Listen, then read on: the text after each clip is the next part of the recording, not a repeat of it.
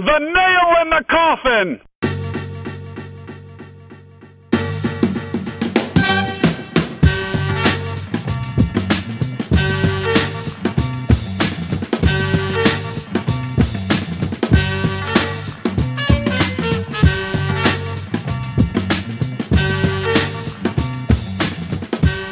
Welcome to The Nail in the Coffin. I'm Tom. He's Travis. It's Thursday night, and Trav, for a couple of reasons, it's a bit of a momentous day. Number one, this is episode number 100 for us.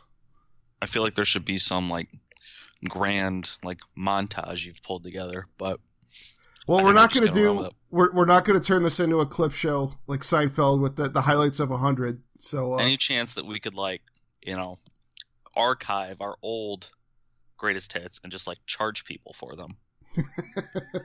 Oh God, I'm not going down that road again. I've heard that's a very successful method these days. It's a profitable model. Just what I've heard. No, I think we'll have to save that for another day. But the other reason, a little bit of Browns history. I don't know if you realized, but 3 years ago on this date, December 14th of 2014, we had the first game of one Johnny Football against the Bengals. I would argue that in this never-ending torpedo towards the bottom, that was when the shift into terminal velocity began in earnest. I don't know. Were you at that game? Yes, actually I was. So was I. Thursday night game. No. Oh, no. Okay, not the one that I was at. The one I did go to one that Johnny played in. Right. Against Cincinnati, but that was in Cincinnati on a Thursday. It was not his. I remember that. That was about 2 or 3 weeks after we had just gotten started, and I think you told the story on here about that. I got jacked in the face. That's right. It was beautiful. By a Browns fan of all people. And somehow the game I went to with Johnny Football's debut against Cincinnati the year before was even worse. I wanted to get up and yell at the guy, you live in Cleveland, you don't live in Cincinnati. But it didn't hold up quite as well. Sad but true. But no, I remember that that was the reason that sticks out to me so much was, unlike you, who had snuffed out the ruse right from the beginning, I was on board with Johnny Manziel, and I will never forget being in that stadium, being pretty excited to see him debut. The Browns had lost a couple games at that point, but were still in the playoff race. And then within 5 minutes of that game starting, I think it became readily apparent just what a disaster this was about to be. And nothing that unfolded over the next 3 hours or for the rest of his time in Cleveland really changed any of that. But that was December 14th, 2014. December 14th of 2011. Do you know what happened that day? I feel like I should, but I don't. That I discovered thanks to the fine app on our phone, Time Hop. I love Time Hop. Was the day that we got Mike Holmgren's infamous "Don't come to me for playoff tickets." Oh man! So to be fair, he laid down that law in a press conference that day, and I don't know him personally, but I am willing to bet that since then nobody has come to him for any Browns playoff tickets. So maybe playoff tickets, not for the Browns though. Right. So it was Seattle seems to be where he's spending his time these days. I mention all of this in the context that it's only fitting that today we get the new Browns general manager, who was not with the organization the last time you and I convened, John Dorsey, up on the podium today says Browns need to go out and get some real football players. Pretty clearly throwing the previous regime and the several players on the current roster, it would seem, under the bus. What did you make of that comment and what we heard today? One specific comment, I think it's a little over the top. I don't know that it's necessarily inaccurate, but I'm not sure it's the message you want to send to those guys that are clearly part of that group. But on a larger scale, it's given me flashbacks to Greg Williams, who came in, seemed to be more well regarded than his resume probably deserved. But came in, talking real tough, like no nonsense football guy, and we've all seen, how that's rewarded us. So I don't know. I guess it's good if you're one of the people who didn't like Sashi Brown and didn't think that approach was going to work. You're probably really excited and you probably love the guy.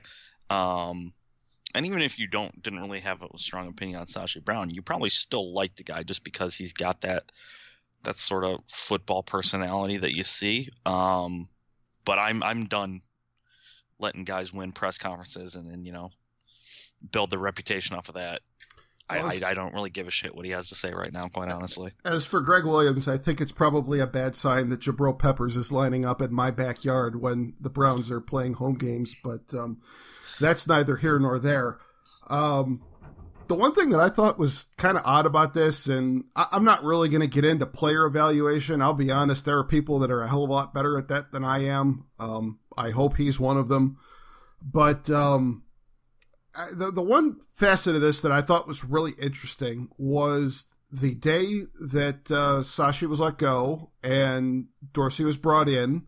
And a couple of times since then, we've heard repeatedly that Hugh Jackson is coming back to coach this team again next year. And I said it that day that the front office changes happen, and I'm sticking to it as well. I'll believe it when I see it at training camp. And not until then. I don't know if there's anything more flimsy in the world than an owner's vote of confidence for an embattled coach, and I don't really see why that would be any different here when we're staring down the barrel of this coaching staff being 1-31 when the season's over.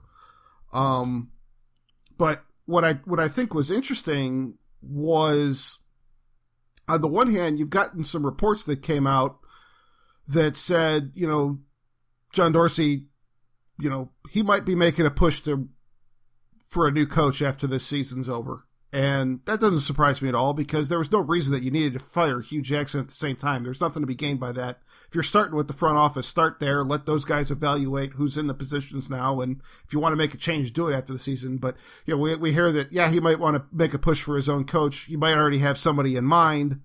But then with that tenor of the press conference today, with him really kind of going in on the current roster, it seemed to me to be kind of paving the way to say, the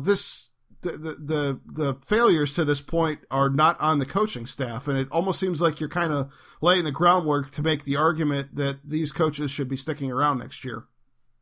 Yeah, absolutely. It's sort of funny because a lot of people today, I noticed when he said what he said today, it's a lot of people online and, just in general seem to be like, well, he can always change his mind and fire Hugh Jackson at the end of the season. Most people seem to be forgetting that Hugh Jackson actually reports to Jimmy Haslam. He doesn't report to the GM, which is sort of unconventional. And it seems like that's going to continue now going forward. Yeah, and that's sort of the way it is. So I don't I think those people thinking, Dorsey can change his mind and go fire Hugh if he wants. That's actually not the case. It doesn't necessarily mean he can't talk Jimmy into doing it, but if it comes down to it, Dorsey's not the one that can make that decision. Beyond that, I don't know, man. I'm so sick of buying into these guys and what they say and all that shit that it's hard for me to even care at this point what they have to say. I do think it's interesting that they're sort of just giving Hugh a pass at this point and saying, he'll be back no matter what.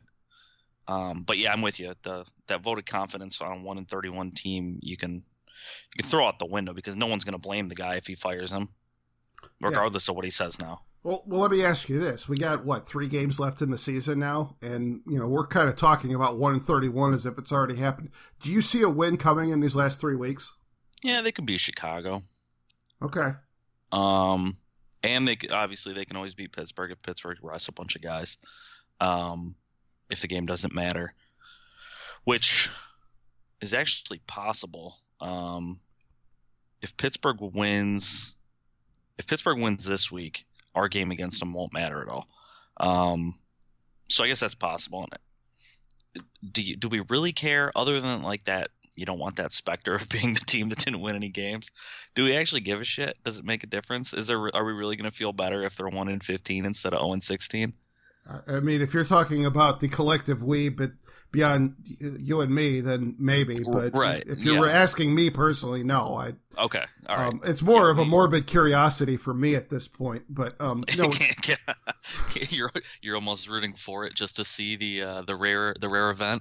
Well, you know what? Actually, I'm not, and I'll tell you why. Because for the last few years, as the wheels have really fully and completely come off this bandwagon here. My bride has tried to tell me we need to find a way to bet on the Browns to go 0-16. And, a couple of years ago, I mean, I think they went like 3-13 or something like that. So obviously that was out. And then last year, it took them until Christmas Eve to finally get their one and only win. And again, this year, we were in Vegas the week before the start of the NFL season. So you got sportsbooks all over the place. And she was telling me the whole time we're out there, we need to find a way to do this. I'm telling you, they're going 0-16 this year. They're horrible. I don't know why you try to talk yourself into, otherwise. And I'm like, no, listen, they're going to be bad, but they're going to win a couple of games. I'm not throwing money away betting on 0-16 this year. But here we are now. And dear God, it's looking possible, if not probable. Yeah, I think I'd be interested to see what the over is right now on games. But yeah, unfortunately, you can't name your own in Vegas. They're not going to let you set that, which I would have loved to see what the odds would have been. Yeah, if you did find that. I should have at least looked into it, because if it was a big enough number, I might have been swayed, especially after a few of the frozen cocktails I had at the pool at the MGM. But yeah. You were out there this week, right? Yeah, I just got back. Actually, It was my first trip. Really? First trip out there. Yeah, it was a good time. Just went for a couple days with the wife, a couple buddies. Play little cards. Where'd you stay? We stayed at Caesars. Oh, very nice. Little known fact. Not the actual Caesar's Palace. I don't know how many times that joke got made, but still hilarious. No payphone banks. Cracking that joke probably 5 times. Classic. But no, it was a good time. I didn't do anything crazy. I don't think I actually did, what most people anticipate as Vegas. Took it fairly easy for the most part. But it was a good time. I like Vegas. I'm excited to go back sometime. Hopefully when it's a little warmer. Did you make any sports bets while you're out there? Did you hit the book? I did not. We got in Saturday night, and Sunday morning got up, and we're 3 hours behind. So I wasn't really even a functioning adult until games had already started. Okay. So we went to brunch at like 9:30. And by the time we were done with brunch, games were already going. And I just kind of hung out, didn't bet any of that. Truthfully, I don't watch enough NFL to really justify risking money on a game. In years past, I probably would have dove in head first, but I just didn't really feel the urge this time. Well, look at you getting all responsible. Yeah. What happened to you? It's nuts. It's a disgrace. It's embarrassing. Ugh. Yeah, well, embarrassing and the Browns tend to go hand in hand, but I played a lot of Sharknado slots. So, yeah, nice little machine there. Where did I see one of those? That was either in the MGM casino, or that might have been when I went to downtown. Did you make it over to downtown at all? I did. We went to downtown Sunday night. Big fan of that. I went there. That was my third trip to Vegas when we went back in September. And that's the first time I'd been to the downtown area. I loved it, and I can't wait to get back over there. Yeah, we played. We were at the Golden Nugget. I played Pai Gow for about 3 hours. There you go. Which, if you're I don't know how many folks are familiar with Pai Gow. It is the easiest game to just sit there. You're not going to win much. You're not going to lose much. You're just going to kind of sit there and play. And it's still kind of fun, though. I ended up losing like $100 in a total of 3 hours, which is kind of insane. It's hard to sit at a table for that long for most games, and not lose much. So, interesting game. I just learned it this weekend, and I have to say I will play it again. Very good. Anything else on the Browns before we move on? When do we start talking draft? Not yet. No? You holding off? I am. Maybe you could talk me into it when we start talking about the bowls, just in terms of who to watch, who we should be paying attention to, who's actually going to be playing in the bowl games, and who's going to be sitting out. But yeah, I think we're in a little bit of a lull this week with college football. So, yeah, I don't know. That's where I'm at. What do you think? No, I'm with you. I mean, let's be honest. I watch a ton of college football. I watch more than probably the average person does. By the time we get to talk draft, literally every person in Cleveland is like, oh, I love this guy. He's the next big thing, blah, blah, blah. They haven't watched any of him play. They read like 4 scouting reports on him on the internet. They've been pounding on Walter Football for the last 2 weeks and just fell in love with the guy based on what someone else said about him. So I won't even pretend that I know about a lot of these guys, but yeah, I'm not anywhere near ready to dive in head first. All right, that actually, I am going to make that a segue into what I want to talk about next. Okay. So, fan knowledge and how's that for a transition? Yeah, that's right. So, as we record right now, I've got the Cavs game on in the background. They're playing the Lakers. Second half, looking at Cavs are up by about 9, but I was planning on watching this game on TNT tonight. I was really excited for that because somehow it has been. I know where this is going. It has been a day short of a full month since the last time we got a Cavs game on national TV. And to be clear, I do not count games on NBA TV as a national TV game because those are just local broadcasts that get ported over to the NBA TV. When I say national, I'm talking ESPN, TNT. And 8:05, I turn the TV on and find out that TNT is blacked out in the Cleveland market. So once again, we're stuck with the local production on Fox Sports Ohio. Blessed. #blessed with the local production. Okay, so first of all, it's ludicrous that we can go a full month without LeBron James and the Cavs on national TV. I want to know when the last time LeBron went an entire month of his career during a season without playing a national TV game. I know. Also, I think we might have as many national games as anybody. Right. So that gap alone is kind of rare. Right. Well, I was going to say, I know that for the top teams, they tend to backload it a little bit more after the holidays because that's when people really start paying attention and NBA ratings tend to start picking up once football's over with. So they want to have the best teams on national TV as much as possible. But yeah, typically it's opening week. You get a few Cavs games and a few sprinkled out through November and early December. And then starting on Christmas Day, then, full speed ahead going forward. But we've had nothing since the game at Charlotte, November 15th on ESPN, which just boggles my mind that it's been that bad. But outside of Cleveland tonight, I guess you're still getting the TNT game. But nevertheless, it just it fascinates me, the divide between fans who would rather watch, if you're given the choice and you are getting both channels, which one people would prefer to watch. If you get the choice, which one are you watching? If I think about it, so here's the thing. If I think about it, I'm going to pick the national guys most of the time. There have been instances in the past when we've been on national TV and it didn't even dawn on me, and just out of instinct, I went to channel 1734 because that's what I always go to watch the Cavs, and didn't even think to put on the national one. But if I'm thinking about it, paying attention, easily the national one,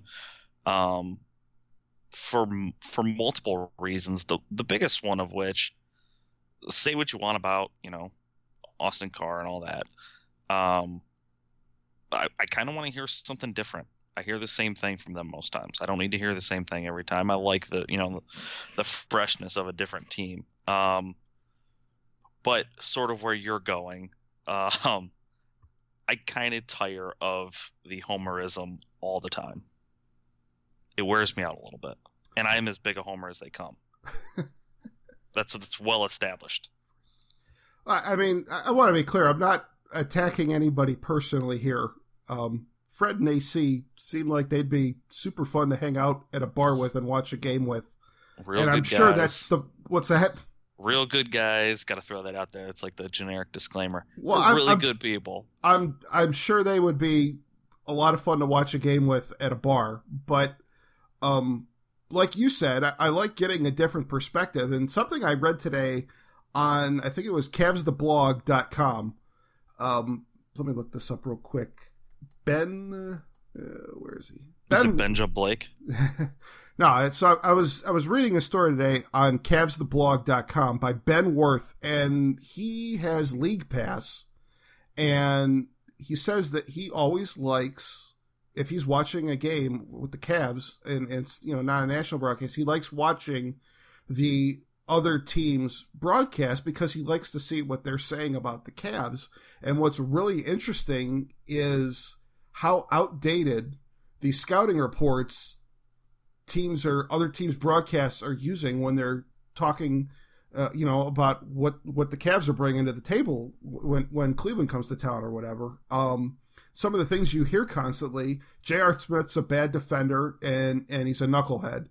Iman Shumpert is our primary defensive stopper. Kyle Korver could shoot, but the team's terrible defensively when he's out there. And these are all things that might have been true when those guys all first came in, respectively, but none of them are true now. And it just kind of makes me wonder, what's the story on teams? Do our guys do the same thing? Yeah, I guess to a degree, I do wonder that. So, yeah, but I mean, they're for as much as I prefer the national and getting a fresh perspective and getting a little bit more X's and O's and the better production values and the whole 9 yards, it fascinates me. There are people that, and a good chunk of the audience, I would say, I think we're probably in the minority in Cleveland, to be honest with you. Because, I know if I'm at a family gathering and the game's on and everybody has the choice of which one to watch, when I go to put on TNT or ESPN, everybody will look at me like I have two heads because they want those guys. They're buddies, and they want oh, got him a bird, oh, deep in the queue, and Fred talking about burning Akron rubber and from Akron 3-3-0 and all the other catchphrases that litter their broadcast throughout. But I don't know. I guess it's all a matter of preference. Yeah. If they're doing the old scouting report thing, I mean, they probably are. I don't. And really to be care. fair, yeah, that's not what I think 99% of the people tuning into a broadcast are looking for. They want to hear you pump up your team and get excited about LeBron and the Cavs doing what they do, and the other team. It's the guys wearing different colored uniforms, and we don't care about them for the most part. I mean, we want to see our guys, and I get that, but at the same time, those guys, their job is to cover one team. Right. I don't know, man. I mean, I kind of go in modes.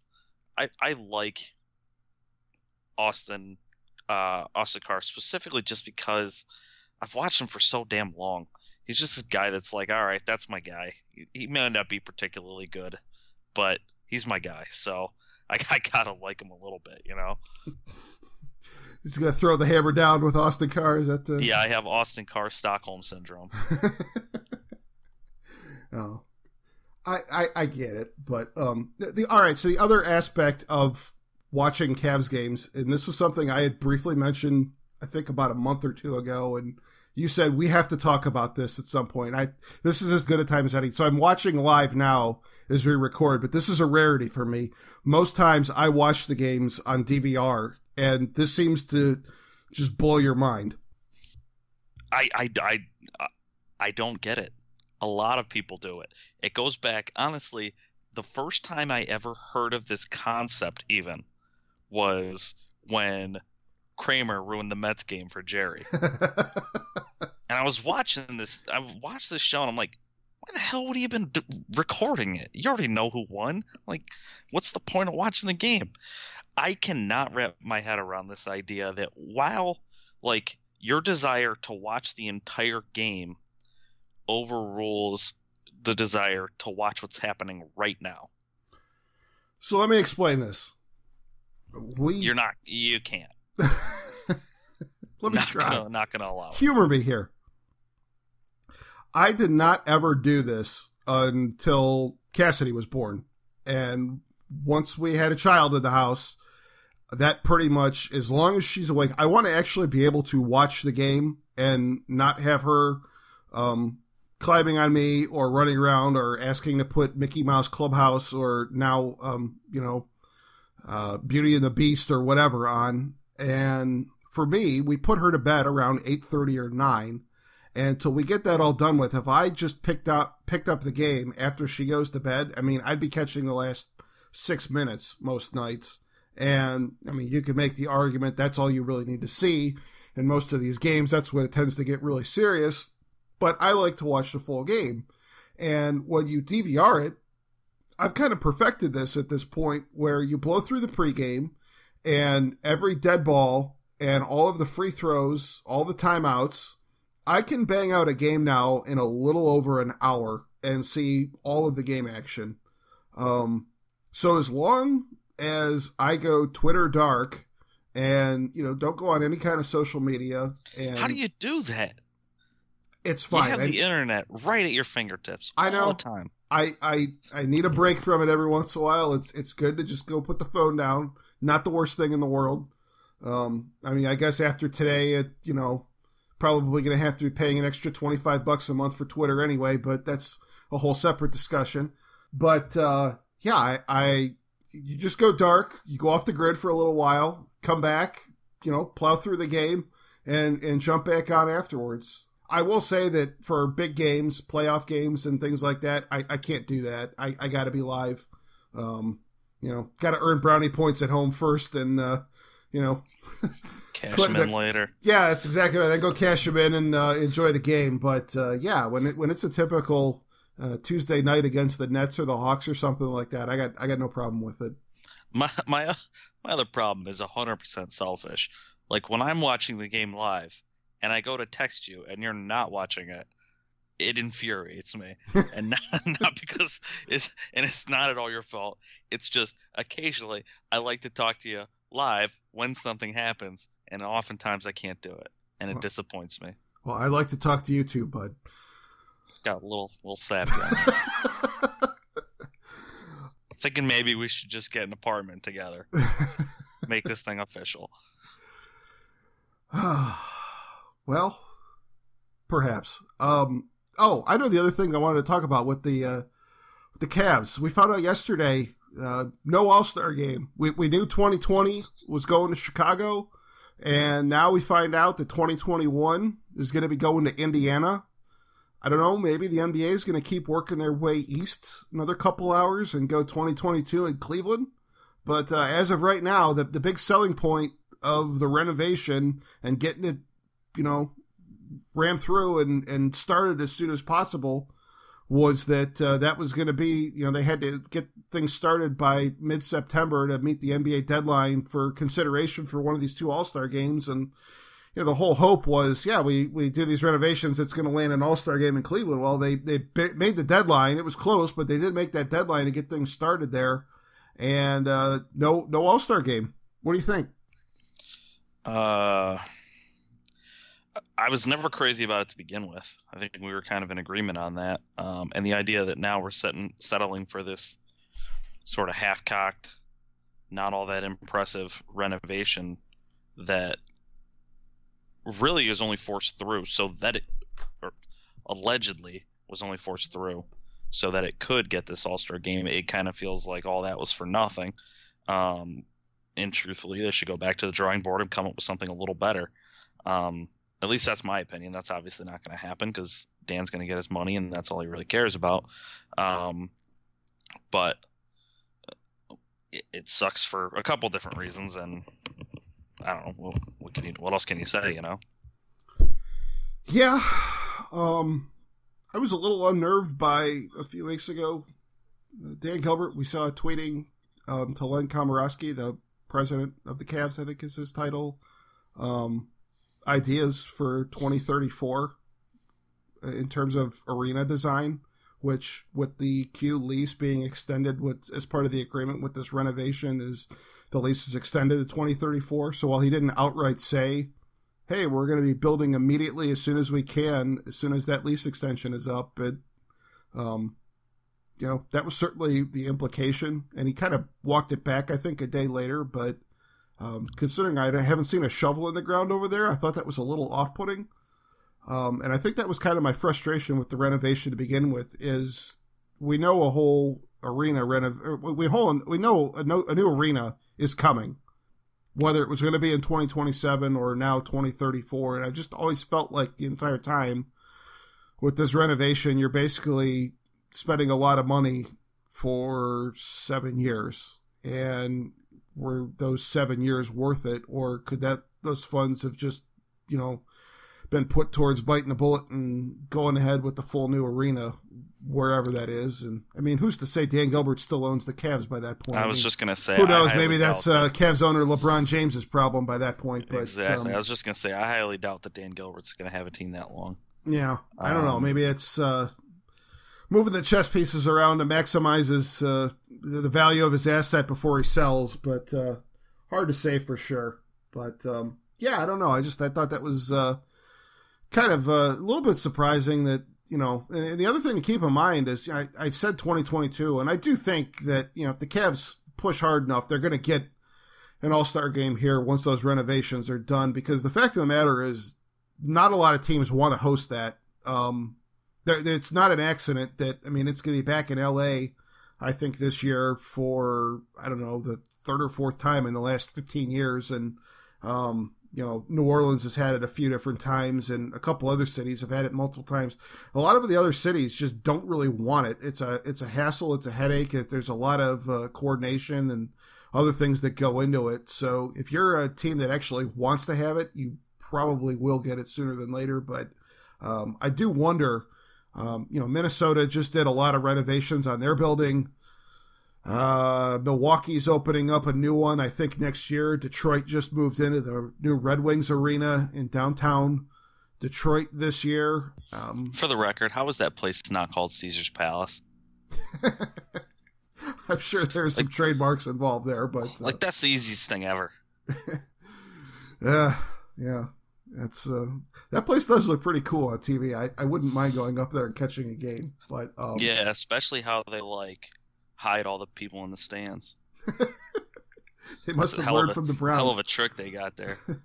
They probably stole that 3D projector that the Cavs have, but they do it on the crowd instead to make it look like no one's there. I'm telling you, the Browns have perfected that. So they just made a call across the Great Lakes and got some pointers, but they traded it for the barge. Never has a game that meant so little meant so much. We need to bring back the GLC. That was good fun in August every year. Someone, I think it was Carmen the other day. Ken Carmen was talking about. Apparently, he knows where the barge is, and it's just sitting in a fucking closet somewhere. Well, that and the other thing that's crazy about that finally, I think the last year of that rivalry, I use rivalry in air quotes here. Word got out. I can't remember who finally blew the secret on this, but apparently there's 2 trophies. Each team has one, and it's just whichever. The team is hosting the game that year. That's the one they roll out. And, yeah, so there's not one traveling trophy like the Stanley Cup or anything like that. That's pretty fantastic too, and entirely believable too. But of course. But no, just back to what I was saying. Sacramento's another one. They're getting a new arena, or they just got one, I should say. So a lot of other teams with new buildings that I could see wanting to make a push for it. So the Cavs might have some competition there. Something to probably keep an eye on. But I don't know what else we got going on lately. I don't know. One thing I do like about this local coverage, I don't think I've seen LeVar Ball once. I assume he's at this game, but yeah, we initially heard this morning he was not going to be there. To which I said, I guess he's not a big snowballer. Oh, whoa, hey now. With the weather around here. But no, apparently the Ball family and LeVar Ball, they were spotted, and I do believe they are at the game. But no, I will say I have not seen them at all since I've been watching, and I keep peeking back over my shoulder here as we go along in the second half. But yeah, that's there you go. That is a good point. Beyond that, I don't know. I don't have a whole hell of a lot. All right. What do you got? You gotta have something else. You're the idea man. Oh God, we are screwed. I don't know. I could say I'm slightly nervous about what's happening with the Indians in free agency. But all right, let me ask you my favorite December question that I ask everybody. Yes. Better version of Santa Claus is Coming to Town, Springsteen or Jackson 5? Oh, was not ready for that. So, people that don't know me, I love all the kitschy Christmas bullshit, like all the movies, all the corny ass songs. Santa Claus is Coming to Town is the only one that doesn't have a quintessential number one version. And so I often say, and people are insanely split about it. 9 times out of 10, if a person has an opinion, the other opinion isn't even close. But it's almost always pretty split. I don't have a hard take on that one either way. I would kind of lean towards the Jackson 5 version, but you could very easily sway me towards the Boss. They're both fantastic. It's incredible. Yeah. It's incredible. Yeah. I will say this though. I mean, you're super into all that stuff. I am the exact opposite. I think probably as a result of working in department stores while I was on winter break from college, a few different years during my time at OU. I worked electronics retail for 4 years, man. Yep. I know. Yeah. I know. Yeah. So I did 1 year working the watches and gold counter at JCPenney. And I did 1 year at, at the time, I think it was still Kaufman's, but now it's Macy's.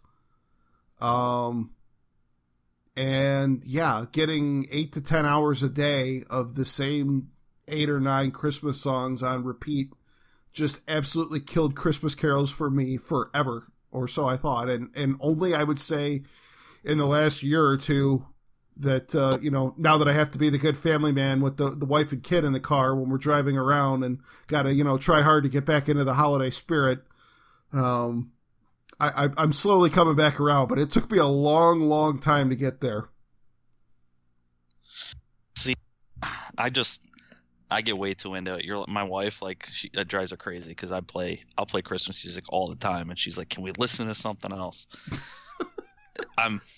It's weird because I'm also, in general, I'm a pretty cynical, sarcastic type, and when people find this out about me, they're always like, "Wait a minute, what?" Like in my last job, I organized a really elaborate gift exchange, like Secret Santa, and they're like, "Who the hell did all this?" It's like, it's me. Like, no fucking way, it was you. You're full of shit. Who actually did it? I can't explain it. I don't know why. I just love Christmas. I think it's fantastic. I love everything about it. I was very proud of myself tonight before you and I jumped on here. I made a nice batch of Rice Krispie Treats for my daughter's preschool class for tomorrow. I made them from scratch. That was nice. From scratch, meaning it's 2 items that you mix together. Hey, it was 3 items, pal. It was the butter, it was the marshmallows, and it was the Rice Krispies. But could have thrown a little food coloring in there, a little green, a little red, make them holiday themed. You know what? I have to make another batch for my own office Christmas party for next week. I'll take that under advisement, I suppose. There it is. There you go. All right, so we're getting Brown's cheap shots. We're getting digs in at local broadcasts, and we're getting Christmas recipes. So you're getting a little bit of everything tonight, folks. Got to do it. We're jacks of all trades over here. Would it be jack of all trades or jacks of all trade? Jacks of all trades, because we are each a jack of all trades, I suppose. So yes. Okay. All right. Gotcha. Okay. Yeah, you want to talk Indians? I don't. I'm nervous. People smarter than me about the baseball things will probably make a very good case for why things are all right. I've seen a lot of good, useful bullpen guys going to other destinations, and we know that Cody Allen and Andrew Miller are probably only here for 1 year. Carlos Santana, still up in the air as of the time we're recording this. Jay Bruce probably on his way out. A lot of pieces that seem, Jason Kipnis, Danny Salazar both being actively shopped. Yes, obviously we still got Frankie Lindor and Jose Ramirez and, most of the rest of the core coming back, and that's great, but it just seems like there are a lot of pieces that are either out or up in the air, and haven't seen a whole lot coming in at this point.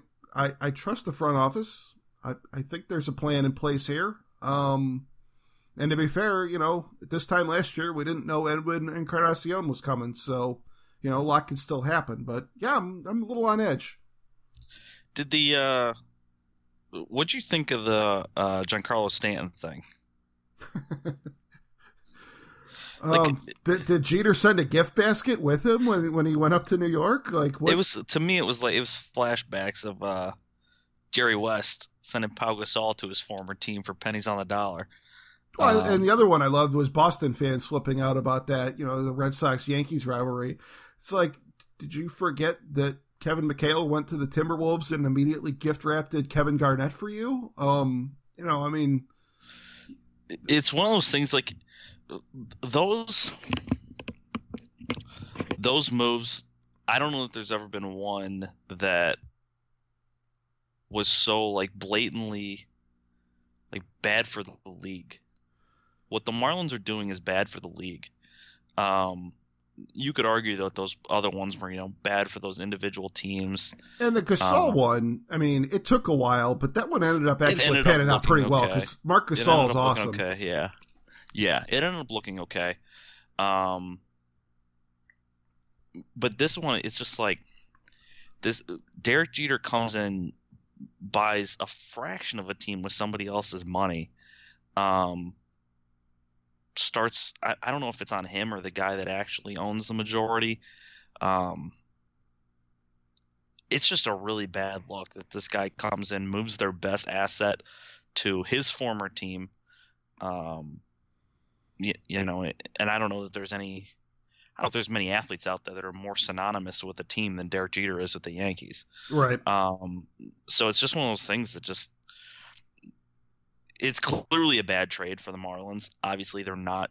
All they're doing is saving money. That's it. They're not getting better. It's not a good move for them in any way. But the way that it goes down, it looks even worse. Just because, I don't know. It just seems like one of those things that you shouldn't be allowed to do it. Well, the thing that's most alarming to me is if your move as an ownership group, the very first thing you're doing when you come in after buying a team is immediately having a fire sale and cutting payroll as much as possible. I have to question why you were approved to buy a team to begin with. If you can't, afford to sit at the table, why are you there? And that's kind of the biggest question I have about all of that. So, I don't know. Maybe some of those guys that they traded for are going to turn out to, be players and, John Dorsey terminology, real players. But in the immediate for right now, I don't think anybody that they've acquired is necessarily particularly highly rated by any of those prospect evaluation systems or anything like that. So, it's not a great look. Would you have... Did you expect or even, hope that the league might do anything about it? No, just because I think, if something like that was happening, I have a hard time believing that, I don't want to say like you expected a fire sale to happen, but if you were going to have a big problem with the way they're running their business, you wouldn't have approved them off the bat to begin with, but hard to say for sure. You don't know what was said behind closed doors and all that. I guess my one disappointment is if the Marlins are in the process of trying to sell off their best assets, it would have been great for the Indians to get in on that action, but not to this point. Yeah, it's kind of bummed that I heard. I think what's his face, Yelchin is no longer on the market. Right.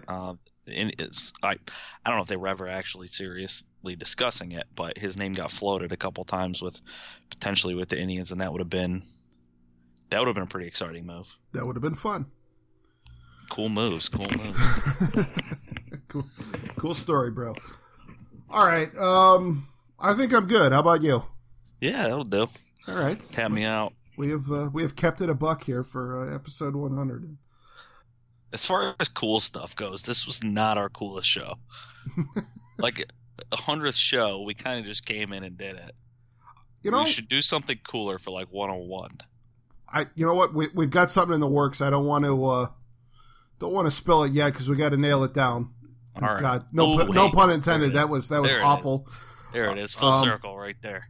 I love it. That's a pro move right there. Subliminal messaging. Good God, no. I've got high hopes. I've got something. We were talking before we started recording here. We got something cool for next week. I think it's going to be time to really dive in on the Cavs. Besides just their broadcasts and DVRs and whatnot, but that'll be fun. So, as always, you can catch us on waitingfornextyear.com and our own website, thenailpodcast.com. If you like the show and you want to stick with us, subscribe on Apple Podcasts. For you Android users, go to Google Play, and we are also on Stitcher. And go like our Facebook page, facebook.com/thenailpodcast. We will be back, I suppose, next week, probably getting ready for Cavs Warriors on Christmas. All right, for Travis Shuley, I am Tom Valentino. It's been The Nail in the Coffin, and we'll talk to you again soon.